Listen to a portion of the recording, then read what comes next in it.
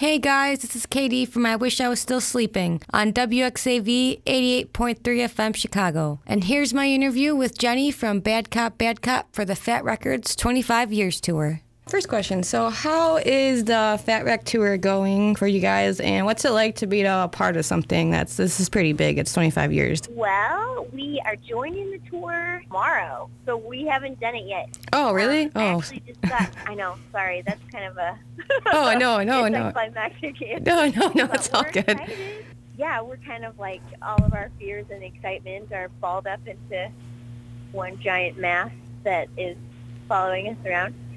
But yeah, tomorrow we join the tour in Boston, and we actually, kind of weird because we don't have Lynn with us until Chicago.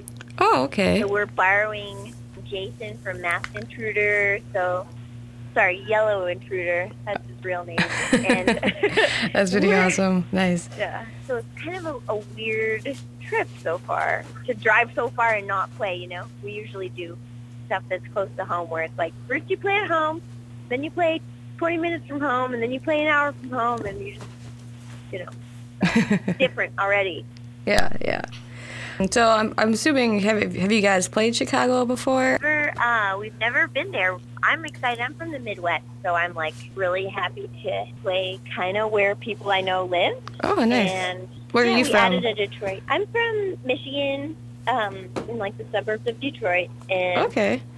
Our booking agent is actually based in Detroit, so she got us a show there on Sunday night, and I'm excited to embarrass my parents and that's pretty awesome. People that I went to high school with. So. Oh, nice. Well, I hope you guys enjoy Chicago when you come through and everything. Oh, God, yeah.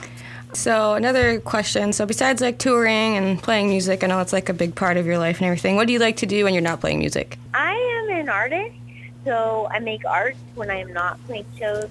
Like every day or minute that I'm not doing something for the band, I make art. Oh, cool. So do you like paint or draw and just everything pretty much? Yeah.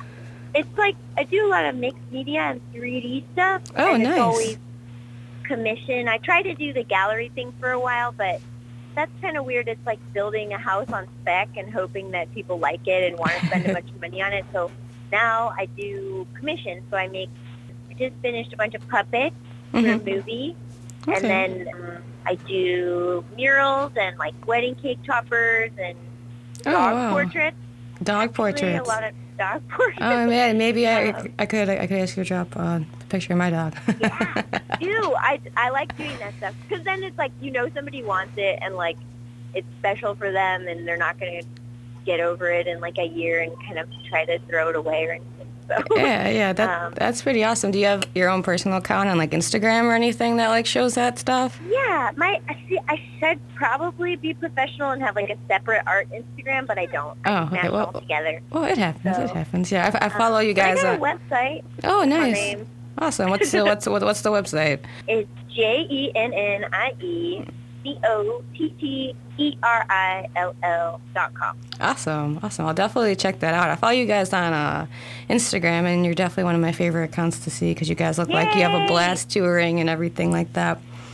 So Myra does the Instagram. She's killing it. Nice. Yeah. You guys definitely are.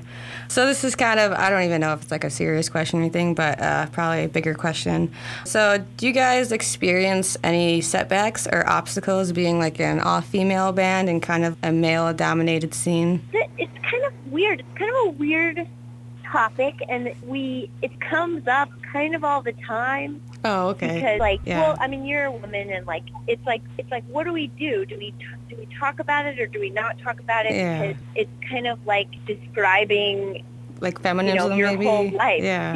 Yeah. Describing feminism is kind of weird, and like it's hard to know what to do. I feel more inclined to answer that question when it's asked by a woman, because I feel like there's more understanding generally, like kind of built in there. But we were just talking about this last night because Myra got on a list that this wonderful woman, Candace, wrote about, 10 really kick-ass female drummers that you should know about. And then there are like these kind of foolish people that don't understand feminism that are always men that about that, and it's like, well, you're on a list of girls, and like, and then it's just they want to derail everything because they don't understand anything, and it's like we were like, okay, well, so if you just ignore them completely, like, it might go away, but they're like really into the band for some reason too, and it's like, well, why do you give what we're doing but hate feminism and like refuse to understand this? Like, I mean, you wouldn't listen to NWA and be like dropping the N-word and like, you know, being a total ignorant piece of shit. I mean, I hope, but yeah, like, yeah, I get you. I don't know. So it's weird. I think in a lot of ways I feel like it allowed people to remember our band in the beginning a little bit better than if we were guys, because it would be like, you know, Bad Cop, that band that kind of sounds like a bunch of bands that are also guys and is from LA also, and like, so it sort of gave us a way to stand out, but then it comes with its own secret set of weird, I don't know. It kind of just depends on the person you're talking to. Yeah. Still like it in journalism? Like, is that even an obstacle anymore? I feel like it's not. I kind of feel like the same thing with you. It's just a matter of opinion and, you know, I guess who's trying to judge you or anything like that, because being, I guess, you know, like a female radio host, maybe people don't have the expectations for you that they would for like a male. Yeah. So weird. Yeah. It's so weird. Yeah. So next question. Who are some of your influences when you write? Well, that's also kind of individual, too. It's kind of fun because we all have different record collections. Okay. And, you know, had our own, you know, musical background that we're bringing to the table. And, you know, it sort of turns into the sounds that we have. Lynn is really into metal, and she can play the upright bass, so she has a little bit more technical understanding, and she's really good at kind of picking apart the harmonies that we should be singing, like, whereas I think the rest of us didn't learn music and music theory and things like that. And Myra loves Kiss and AC/DC, and like that awesome. Is pretty evident in her drumming, and, you know, yeah, we would never be like, just take it way back. Let's do a real jazzy, slow thing. yeah. Like, it would be weird. And Stacy is Stacy, you know, a fixture of the San Francisco punk rock community forever and ever. Nice. And I like Elvis Costello, and like I grew up listening to Fat Wreck Chords bands because that's who came through, and that was exciting. And yeah. So that must be pretty cool though, like growing up and listening to these bands, and then like you're gonna be on tour with them, with people like, you know, like Joey Cape, and, you know, like I bet it was pretty cool to meet Fat Mike, you know, because I bet you listening to NoFX growing up. Totally. It's kind of weird because, like, I want to meet you and I want to talk to you and I want to tell you how much I enjoyed this and that, but then I'm afraid to say that because then I would immediately be classifying myself as, like, a fan person instead of, like, let's talk about this regular human being. Yeah, like, but, get the fangirl out of there. I know. Oh, my God. I got to meet Cinderblock, and first of all, it was, like, we couldn't hear anything. It was super loud, and I immediately tried to be like, I own, like, pretty much every record you've ever been on. And, like, she couldn't hear me, and I got this big, like, what? And I was like, I'm going to go to the bar. Oh, that's pretty awesome. I'd be the same way. I'd be like, oh, my God. Yeah. I'm not going to tell you what I just said to you again because I realized what I said was kind of weird. Yeah, but